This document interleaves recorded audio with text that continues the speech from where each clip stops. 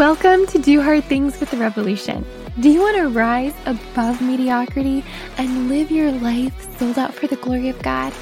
Do you want to do hard things, make your life count, and use your teen years for Christ? Here at the Revolution, we know that navigating life as a Christian teen can be tough. Our hope with this podcast is to share biblical truth and provide real, honest, and relatable answers to your hardest questions. So with that in mind, let's dive right into the latest episode of Do Hard Things with the Revolution.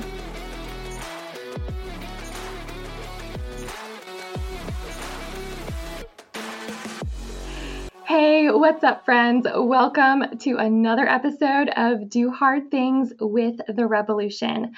I'm your host, Sarah Barrett, and I have so enjoyed digging into all of these topics that we've been covering for this season of the podcast, the Cultural Questions series, and I hope they've been helpful for you as well. If you haven't been listening, be sure to go back and check out all of our other episodes in this series. We've been covering abortion, transgenderism, sexuality, media, depression and anxiety, addiction, and so much more. So basically, we've been hitting on all of the super controversial issues of our culture today. And while all of these episodes have been jam-packed with truth and helpful advice, I think a lot of you may now be feeling like, okay, all of this is great, but when it comes right down to talking to people about these issues, that still feels a little bit intimidating. It is so much easier to be confident in what you believe when those ideas are never challenged. But what about when they are, and we're on the hot seat in the middle of a conversation on a super controversial issue? What do we do then? Just a little bit ago, Elise submitted a question to us about this, and she asked, how should we respond graciously to questions about beliefs from our peers, especially about LGBTQ issues, critical race theory, and other controversial subjects? How do we answer these questions without coming across too strong while still being truthful and loving and tying it back to God's word instead of just what I believe? Any tips? I found that these questions often come up at the most random times, and I have a hard time remembering my prepared answers when I'm not expecting the question. For example, last week, a classmate randomly asked me, do you support the LGBTQ community, when our teacher was going over what to study for a math test? Thank you so much for the rep. It's super encouraging, and I appreciate everything you guys do. So thank you for submitting that question, Lise. And I just have to say that my heart goes out to you for having to answer that question while preparing for a math test. That's really rough. But today I am so excited to be bringing an expert at navigating challenging conversations onto the show today. In fact, he wrote an entire book called Challenging Conversations. Jason Jimenez is the founder of Stand Strong Ministries and a faculty member of Summit Ministries, and is a best-selling author and national speaker specializing in biblical worldview. So welcome, Jason, and thank you so much for joining me today. Thank you, Sarah. Glad to be with you. Yeah, so we were just talking about this earlier that I have to say before we get started that I find it somewhat funny that both you and I have the same message and passion for people to stand strong. Like, your ministry is Stand Strong Ministries. My book is Stand Up, Stand Strong. Like, we both just really want people to stand strong, don't we? Yeah, we do. Now, the hard thing is we have to be standing strong when we tell people to. So we got to make sure that we're not, shallow faith kind of Christian followers. But you're right. I mean, Sarah, I love the term. I love sports, played sports through the years. But when you look at scripture, that is a command, in the indicative that this is something we must be doing. People that are sitting idly by, as or people who are not taking a stand on something, even just that coinage of a term is very compelling. When you stand up for someone or something you believe in. And as a Christian, we are to stand strong. And here's the great news. We don't do it in and of ourselves, right, Sarah? We do it because the Holy Spirit resides within us. That's how we are able to stand strong. Amen. Amen. Absolutely. So, challenging conversations is obviously something that you have a lot of experience with. That's the title of your book, and you wrote all about how to navigate these difficult conversations. So, in your perspective, I would love to hear, why do you think we struggle so much in discussing controversial issues like the ones that Lise described, the LGBTQ, critical race theory, other things like that? Why do we struggle so much to communicate what we believe? Yeah, that's a great question, Sarah. I mean, there are various different reasons depending on, the age of the person, how have they been a Christian for long, what type of discipleship or training that they've gone through. Like, for example, I have the pleasure with many other faculty members and colleagues to, train 16 to 25-year-olds, thousands of them every year at Summit. And it's so amazing because you get them coming in and it's like the first time they've been introduced to like apologetics or something. And a lot of them are college students, right? They are having these type of conversations. They've been having them before they go to college, but they get inundated by them and they're struggling of how to respond. And here's what I found, whether, again, a 16-year-old or a 22-year-old, even a 42-year-old or a 55-year-old, it comes down to three main excuses. And I'm not saying this in a belittling, demeaning way, but in surveying people, right, we know fear is number one. And actually the fear that consumes most people is they just don't want to hurt or offend the other person. They don't want people to take things the wrong way. And so there's a fear there. Secondly, they don't feel they're smart enough. Like, again, like this young girl who we're so thankful that she sent that question into you guys and that she listens to the podcast is, you get inundated with these kind of things. And sometimes, Sarah, as you know, some of these people can come off very passionate and very sophisticated, like on the abortion issue, LGBT issue. Like, how can you not support something like this? What is wrong with you? If you really love people like Jesus did, you wouldn't be a homophobic person. So even just how they come off on people, even if that person knows how to respond, let's say they went to Summit, they've been listening to your guys' podcast, they read your book. It's just the way that people come, the tone that they come with sometimes can intimidate, right? Absolutely. That Christian and how to respond. And so I definitely, as you know, we sympathize with those type of people. And so I think it's not just like, well, they just need to learn how to respond and answer it the right way. That's part of it. But let's first and foremost recognize that there's an intimidation that's going on here. And I would say one last thing too, in serving older millennials to younger Gen Z, right, who are now entering college, what you actually find is that they don't want to be disruptful. They don't want to cause disunity among their peer group. And so a lot of them do struggle on these faith issues. So one thing I found with people who self-identify as Christians, when these conversations do arise, they don't know how much of their faith they are to inject into the conversation because they don't want to be seen. They don't want to be seen as though they're proselytizing. And so I think even just helping people understand that can actually open more doors to have these challenging conversations. That is so helpful. And I've definitely experienced in my own conversations that intimidation effect there happening. And just hearing that, I feel will be so encouraging for those that are struggling in that conversation, that it's not necessarily that they don't know what they believe or they don't know how to articulate it. It's simply that there is that intimidation factor that makes it so much more difficult. Right. And in your book, you say that most Christians are better at avoiding an issue than they are at confronting one. And when I read that, that was like, wow, what a statement there. So you share three different approaches in your book: the aggressor, the avoider, and the advocator, as different ways that we approach these kind of conversations. And that was really interesting and fascinating to me. Could you dig into those three a little bit more and describe the different approaches there? Yeah, what's important, Sarah, is and this is my approach. Okay, I'm not saying this works for everybody, but I use what's referred to as the E3 strategy, and I seek to embolden Christians, and then I seek to equip them, and then teach them how to engage the culture. And why that's so important is what I want to do, like we were just talking earlier. I want to tap into the fear. I want to tap into the uncomfortableness. I want to tap into the intimidation before I start equipping them about how to tactfully, use certain methods in conversation.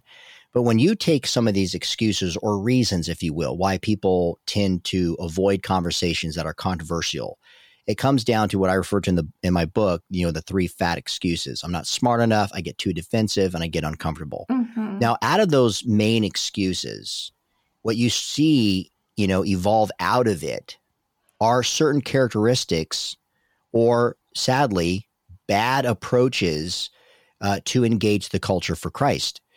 One, you get the person who just avoids them entirely. They get uncomfortable.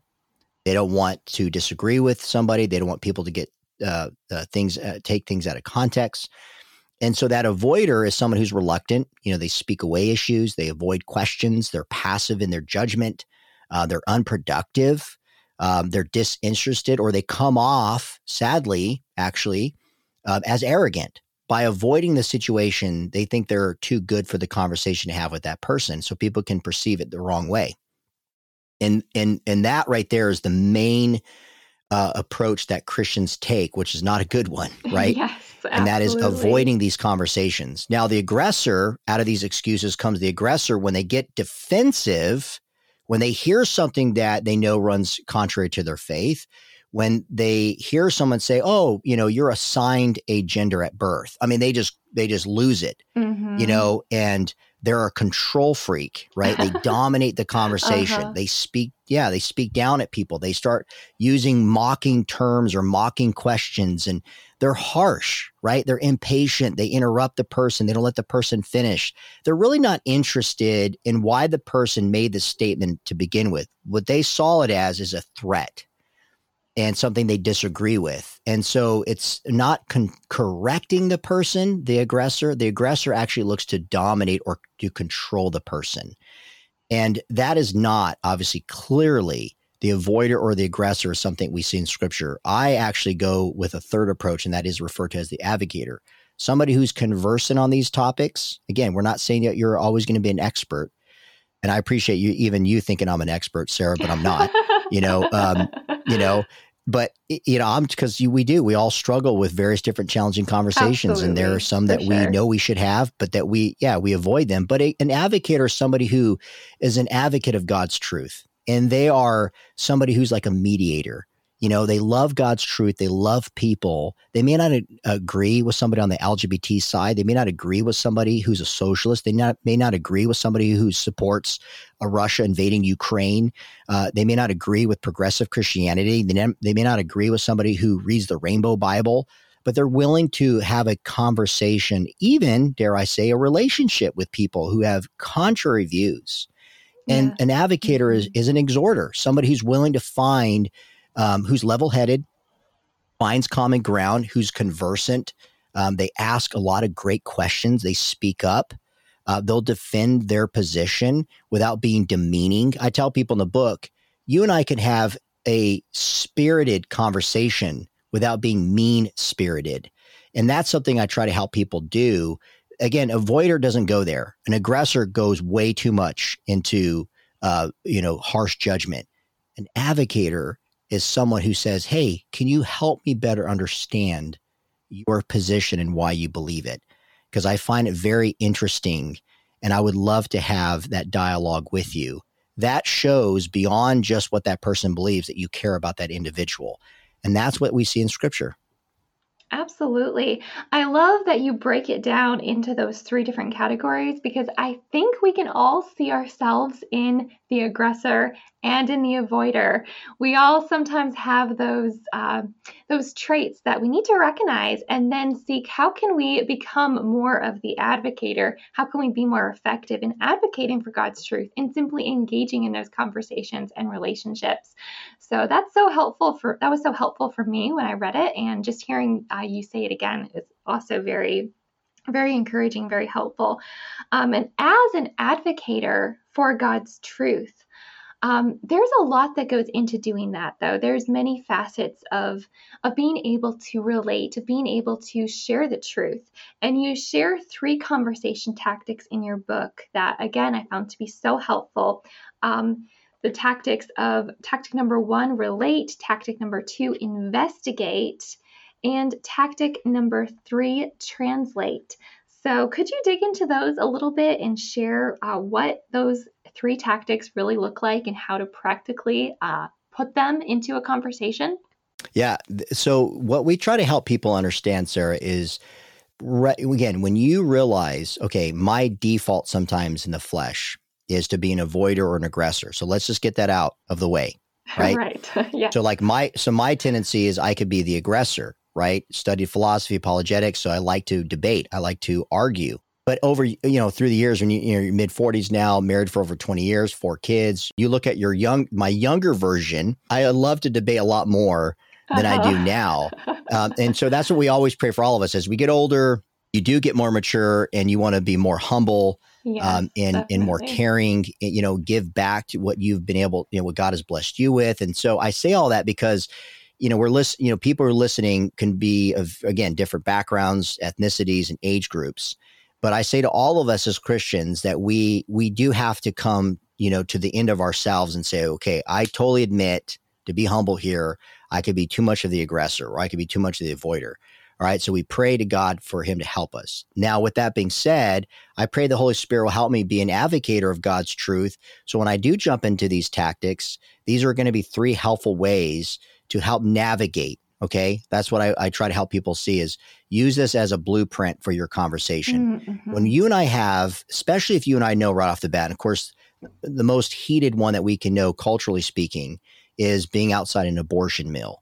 And that's some of the most heated conversations. Some people say this is bodily autonomy. This is my right, my choice. Like abortion, don't have one. Other side is, no, this is a precious life made in the image of God. And I've been out numerous times through the years on abortion clinics, and I've had many people, say horrible things to me. And a lot of them, Sarah, don't deny that that is human life in the womb. Right. What they're saying is my rights trump the right of that human being in the womb. So imagine just being in that situation. Well, what do you do? Well, first and foremost, I'm not there to lecture these people. Right. Okay. Right. I'm there to honor not their decision, but I honor them as someone who's in the Imago Dei.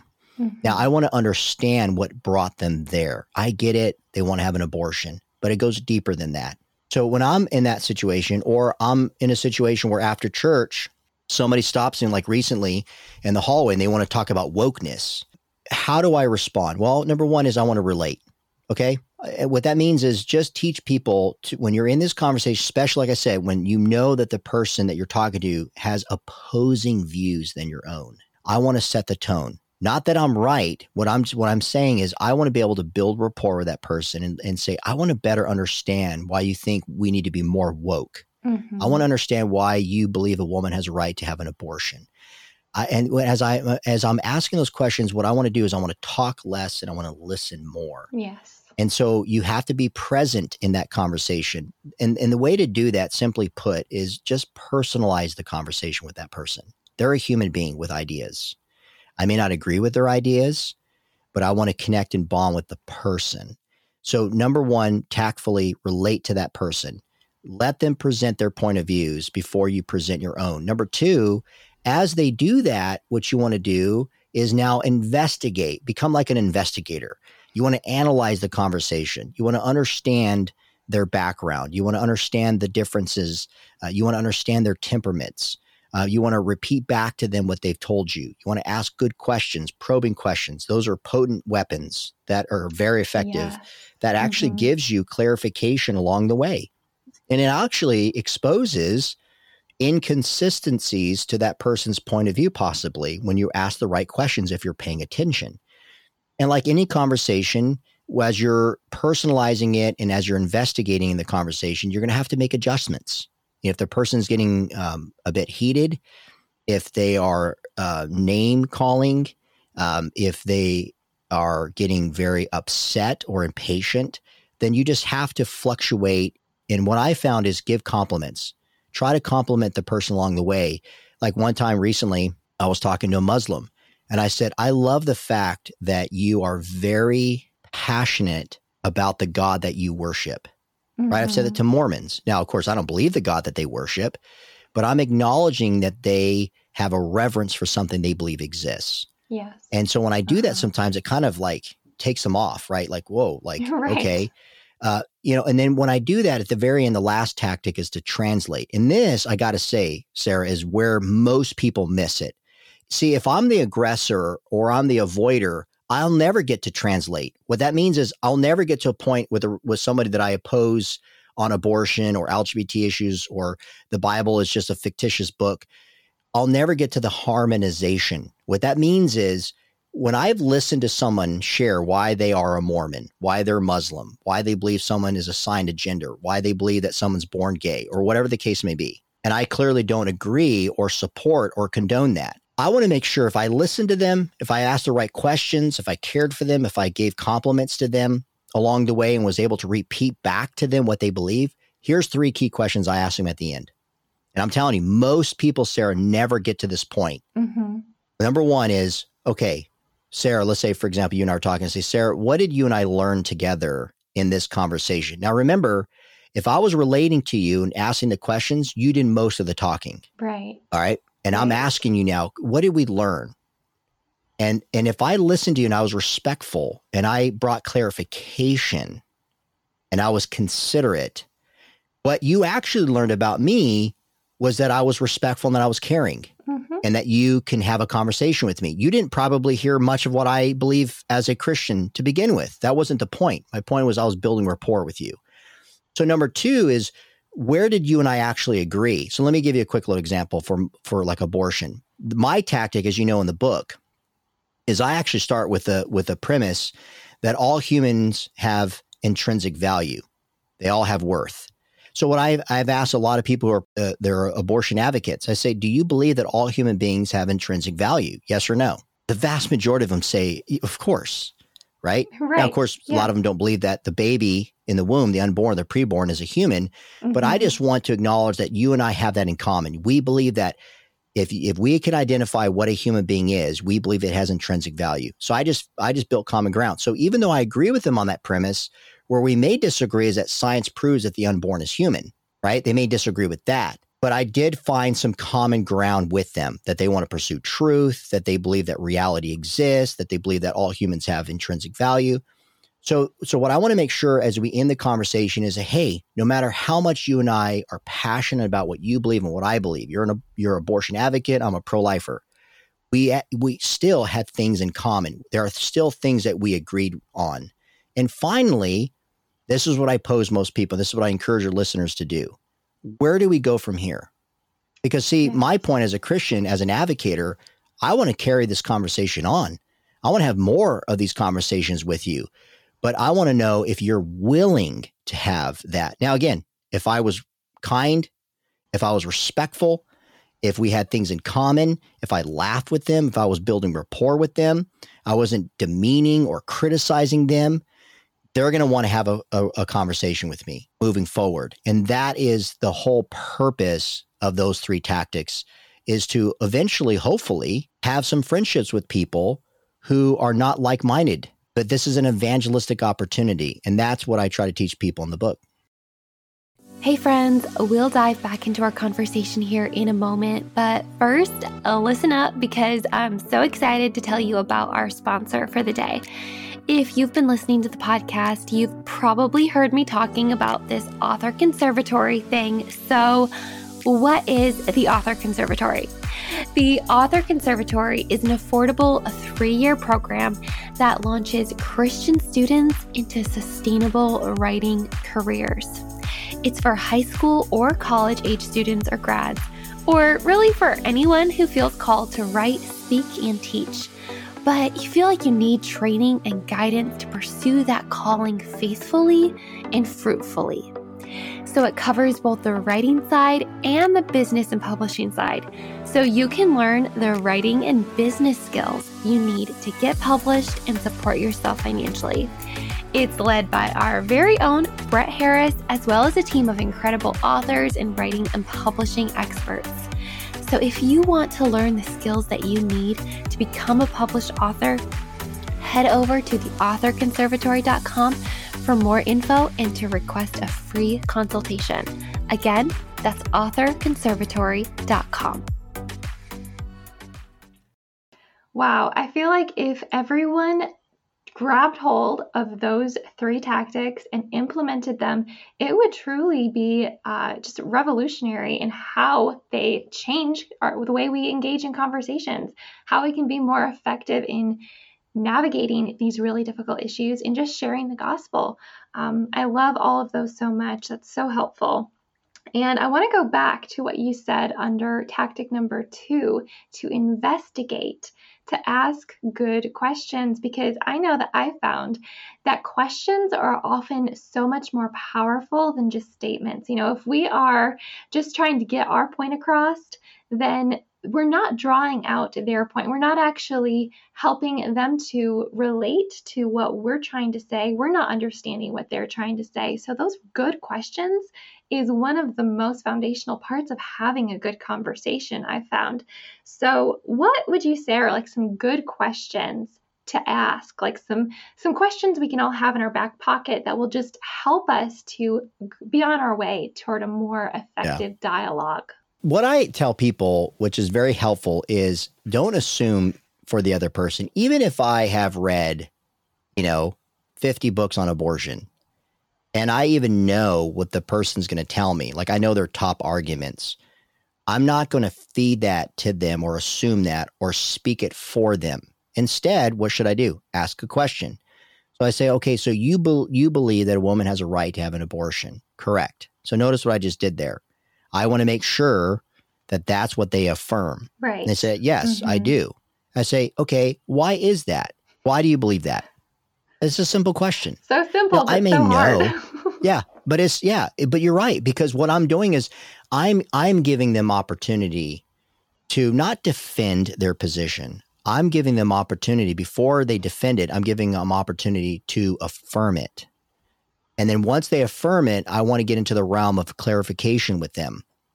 And once we get into the realm of clarification, if I'm asking the right questions, they're going to get into the defense mode, right?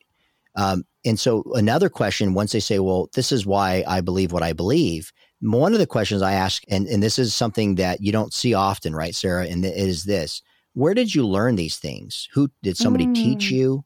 Or is there like a YouTube influencer? Did you have a professor? Who was very strong in these particular beliefs that were very influential in your life? Because what I found in conversations with human beings is that we all have people we admire. And there are some sacred cows in our lives. There are certain people that, like I was trained by personally for years by Dr. Norman Geiser. So if anybody ever talks bad about that, you know what I mean? It's like talking about your mom. Like, don't talk about my mom like that. And that's, and so I found that even in these beliefs that people have, they are also protecting and defending that iconic figure. Again, I'm not saying it's a world-renowned person, that everybody knows around the world, but to them, it's like their hero. And so I open that door because I want to see what kind of relationships they have with people. So if I find out like an abortion advocate who's like naming all these influencers, what that tells me is they have been indoctrinated in that environment. So they've never really seen things outside of what they have been raised to believe in. Okay. So if they came from a secular background. So what that tells me now is maybe I'm one of the first people that they've ever really had a comprehensive, open dialogue with a pro-lifer, right? You know what I'm saying? Somebody who professes to be a Christian. And so I find that to be not scary, but I think it's a privilege. Absolutely. So then after that, then I just ask them based on the conversation, again, as I've been investigating, for clarification, what they mean by certain things, like Greg Koukl talks about in his book Tactics. Those are very helpful things because again, you don't want to assume along the way. And then what I also do is, as they have exposed that, then I get into a new realm when I say, hey, I was reading about so-and-so. Are you familiar with so-and-so? Like maybe somebody in their camp. Oh yeah, of course. I love that person. I subscribe to their podcast. Well, I listen to their podcast. So what I just did now is I exposed to them that I'm not just a person who assumes or belittles them. I'm also a person who actually listens to the very people that they listen to, that they're aware of. So then I start giving them opportunity to say, hey, so did you ever listen to that one podcast about when they were talking about bodily autonomy? Oh, no, I missed that one. Well, they were saying this and this. What do you think of that? So now I'm giving them opportunity to respond. So those are just great ways of keeping the dialogue going. Now you say, well, Jay, what if I don't know that kind of stuff? Well, then find again what works with you, with that person. The point is just get to know them. What's their background like? When did they start believing this? Who are their influencers? What are they reading right now? Why are they so passionate about this? Have they encountered and talked to other Christians? And if so, was that good or bad? And if it was bad, then I take opportunity to apologize on behalf of those people and try to build trust with them to say, well, I hope that I'm not going to do that to you. Those are helpful ways to investigate along the conversation. Definitely. And what I'm kind of feeling with everything that you're saying is that actually engaging in effective conversations is going to require a lot more work behind the scenes in the conversation, in the relationship, even after the conversation, than what we typically want to put in to that particular issue or that particular conversation. But that work is always worth it, isn't it? It's worth it in order to share the truth, to present the gospel. But I think often we want to have such a simple, quick conversation, quick fix there, just so that person comes alongside to our camp. Now they believe what we believe. Case closed. But it requires so much more because we are dealing with people. We're dealing with real people that have background. They have their own beliefs. They have really so much that has brought them to the point where they're now having this conversation with you. And just like we are, just like we have so much in our background, so much in our life that has led us each to the point that we're at. But it requires us to really be willing to invest and engage in that work behind the scenes, in the conversation, and even afterwards to keep investing in that relationship. So that's an encouragement to everyone that you're maybe probably not going to get it all complete in one conversation. It will probably be a lot longer of a process. Yeah. Well, and if I may, let me just remind people, 1 Peter 2:17 says that we are to show proper respect to everyone. And that takes a lot of work, but that's what you have to be willing to do. So it's not just hit the books and go watch some videos and listen to some podcasts so you're familiar with that point of view that person has. That's important. Do your research, but you have to be willing to show proper respect to people.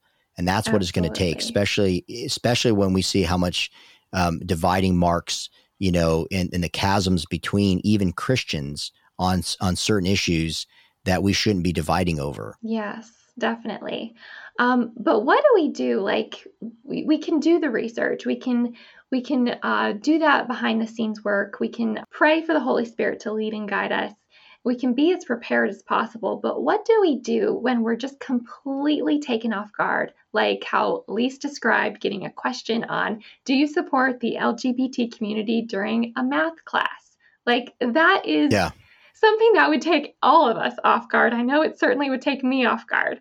So how can we, best ways that we can prepare ourselves for those conversations that are just so unexpected, so in the moment where we're just taken off guard, unexpected? How do we prepare best for those things? Well, first I would say, for the person who wrote that question, and good for her that her friend or the person in math class felt comfortable enough. Now, Absolutely. Again, let's say maybe was she trying to set her up, who knows? But the fact that she was able to ask that, wanting to know her response to something is awesome. Now, like we were talking earlier, and you and I've had this too, right, Sarah, where somebody does bring up something and now's not the time or place. Oh, yeah. And so definitely. It's, I think sometimes by trying to respond to it quickly is not a valid response, sometimes not an appropriate one due to the subject matter at hand or the relationship that you share with that person. That's so true. And so I think it's very polite and very mature for people and with good composure to say, wow, that's unexpected, let them know that, you know what I'm saying? And say, that's a bit unexpected. I'm focusing on doing math. This is a very hard problem to solve, but answering that question is even more difficult. So I tell you, yeah. I tell you what, could we grab coffee or talk about this later today, when we're heading off to go to the next class or during lunchtime, and see what the person has to say. Now, what that's conveying to the person is that this is a very serious matter. You validate the fact that they're very curious about it. You're not ignoring it. Again, you're not being an avoider. An aggressor would say, what kind of question is that? We're in math class, and it kind of like belittles them for asking the question. Or if they're trying to set them up or, for failure, you don't demean them or attack them back, right? You can critique that rather than criticize. So I would say, hey, let's further this conversation a bit later. Plus, it gives you an opportunity to have the time to decompress, to evaluate, to pray, to do some research, put your thoughts together on your notes, on your iPad or something, and then jump into that conversation maybe later that day. That right there is a wise response. A lot of times people think that that's ignoring or avoiding it. I actually think it's not. I think you're acknowledging that it's a very difficult thing to respond within the premises and the environment that you're in. So let's set up a time to do it later where we can be face to face with no interruption. That is so encouraging to me that it's okay to take that break, to take the time, to not feel like you have to do it right in the moment. It's all right to acknowledge, hey, this is a hard conversation. I want to prepare for it as well as I can. I want to honor the importance of this question by setting aside a time to actually be able to cover it thoroughly. So that is so helpful. But often, regardless of what we do, how we prepare, there will be times when these conversations just don't go well. The person is not receptive. It gets heated in the moment. We feel like we don't handle it well. We don't feel like we knew enough to communicate well. In these situations, what encouragement would you give to someone who's feeling like so discouraged, like, okay, I'm just never going to do that again. That didn't go well. I'm obviously not cut out for this. Yeah. How can we learn instead from our mistakes and seek to become better in our conversations instead of just becoming discouraged when they don't go well? Yeah. So that's a great question. Again, going back to the, touching on what we feel. Remember, you can't have a relationship with people without communicating with them, right? God created us to communicate. And so whether you're using verbal cues or even just body language, and this is something I talk about, all that matters in the context of how you're, conveying yourself, your presence in the midst of other people. So let's say you're doing your best. You're following 1 Peter 2:17. You're showing respect to the person. You're asking questions. You're trying to get to know. You're not raising your voice. You're not cutting them off. You're trying to be that advocator. And they just keep putting words in your mouth. You Christians this, or yeah, I don't buy into that, or, this ridiculous that you believe in this. And they start, bringing up stuff that you're not even talking about and assuming that you believe it. I'll give you an example real quickly. I was speaking at a conference. I was there afterwards behind the book table. And I had this young teenager who grabbed several of my books and he said, "Would you get these things off of Wikipedia?" Oh, no. And I was like, that's an interesting statement. I said, "You going to buy the book or not?" And he's like, "I wouldn't buy these books, And I said, "Then why'd you come over here? Did you want to just argue with me?" And he's like, "It's not worth it." I said, "But you came here. I was totally fine just hanging out." So I left the table to his side and I sat on the table in front of him and I said, "Hey, are you hungry?" Like totally get off top, tried it because I knew he was heated. He was ticked off. Things are probably stirring up in him during the conference. He's being challenged. He probably has no comebacks about the resurrection or something. And so he's, I don't know what his family life is like. Well, guess what? Long story short, we get him a snack. He's sitting there eating it. He's kind of using some cuss words. I'm not calling him out on that. I'm just letting him vent, let him do his thing. I started to notice people that he came with are kind of like, "Hey, do you want us to get this guy out of, your face?" I said, "No." I said, "Just we're having a conversation." And I knew him by name. I asked what his name was. He told me his name. And I said, "Right, we're just having a conversation." He's like, "Yeah." He was like totally into it now. Right. And he thought it was kind of fun. Well, we prayed for him in the end. His dad had left them. He was very bitter, doesn't believe in Christianity. He was forced to come to this event. So he's already ticked off about that because he'd rather be playing soccer. And I get all that. Luckily in that situation, I was able to diffuse the situation. But let's say you're not able to diffuse the situation. Well, what do? Well, guess what? You can tell people this, and I hope that your listeners understand this respectfully. Let's say the person that you're trying to have a conversation with, his name is Daniel. And you could put your hands up, like making the motion of saying, like, "Daniel, can you please stop?" At this point, it is very clear to me that you are not in the right state of mind to have a conversation with me. So what I'm going to ask you, let's just end it right here, right now, so you don't continue to say things that are going to hurt you and me, because I don't want to hurt you, and and notice, and I know you don't want to hurt me. So let's just stop having this conversation because it's getting us nowhere. I love you, but I'm not going to argue with you. If they say, you're right, I'm sorry, okay, well, then remember that you were able to kind of rework the conversation, call it out, right? You can be firm without being disrespectful.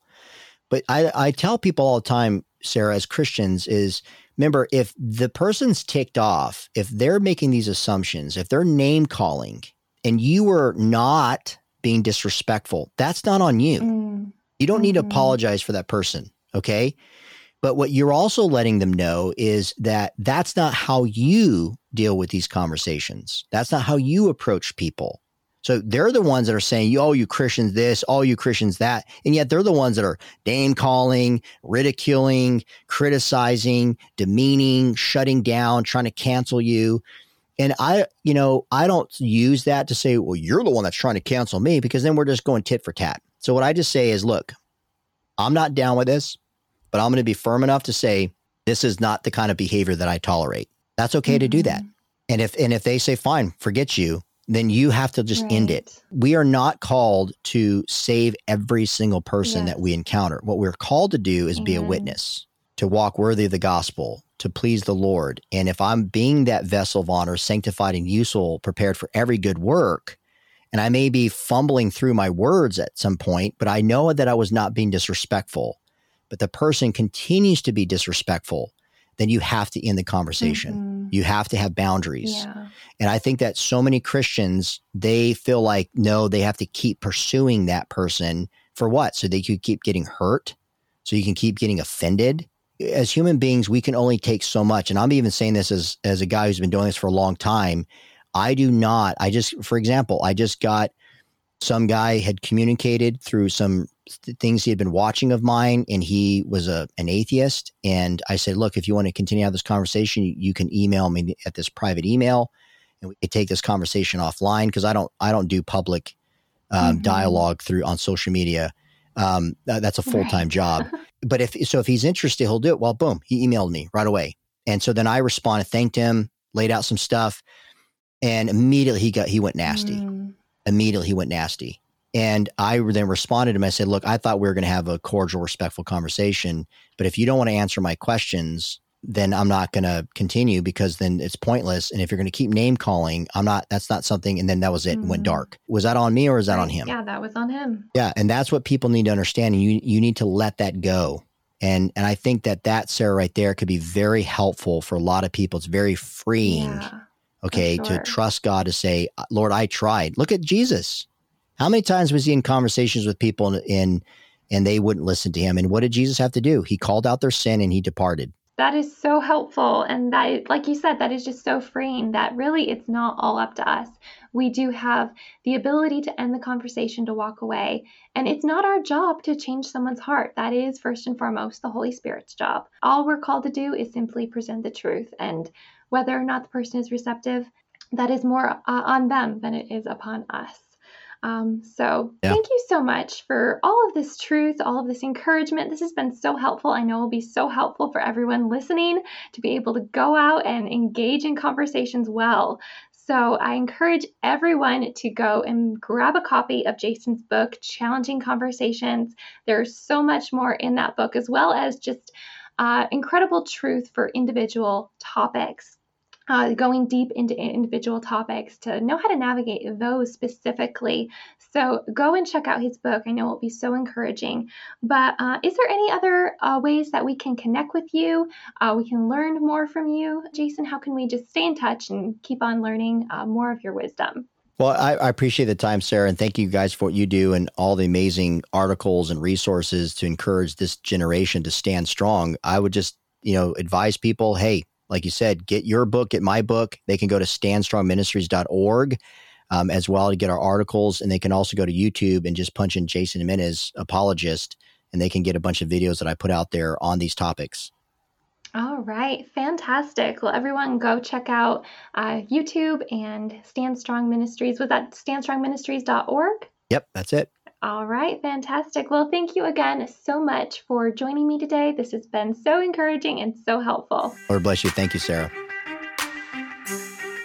Hey friends, thanks for tuning into this week's episode of Do Hard Things with the Revolution. I hope you're enjoying this season as we dig into tough cultural questions and provide biblical answers. If you want to go deeper into navigating society biblically and how to impact culture with the gospel, pick up a copy of my new book, Stand Up, Stand Strong, A Call to Bold Faith in a Confused Culture. Stand Up, Stand Strong dives deep into all the topics that we're covering on the podcast on a greater level and is your field guide to live with clarity, even in a culture of confusion.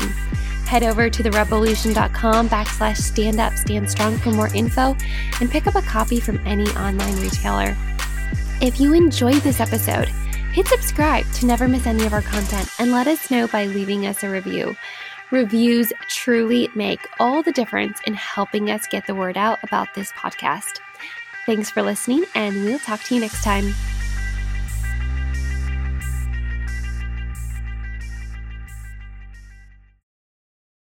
Hey, this is Brett Harris, author of Do Hard Things and founder of The Revolution.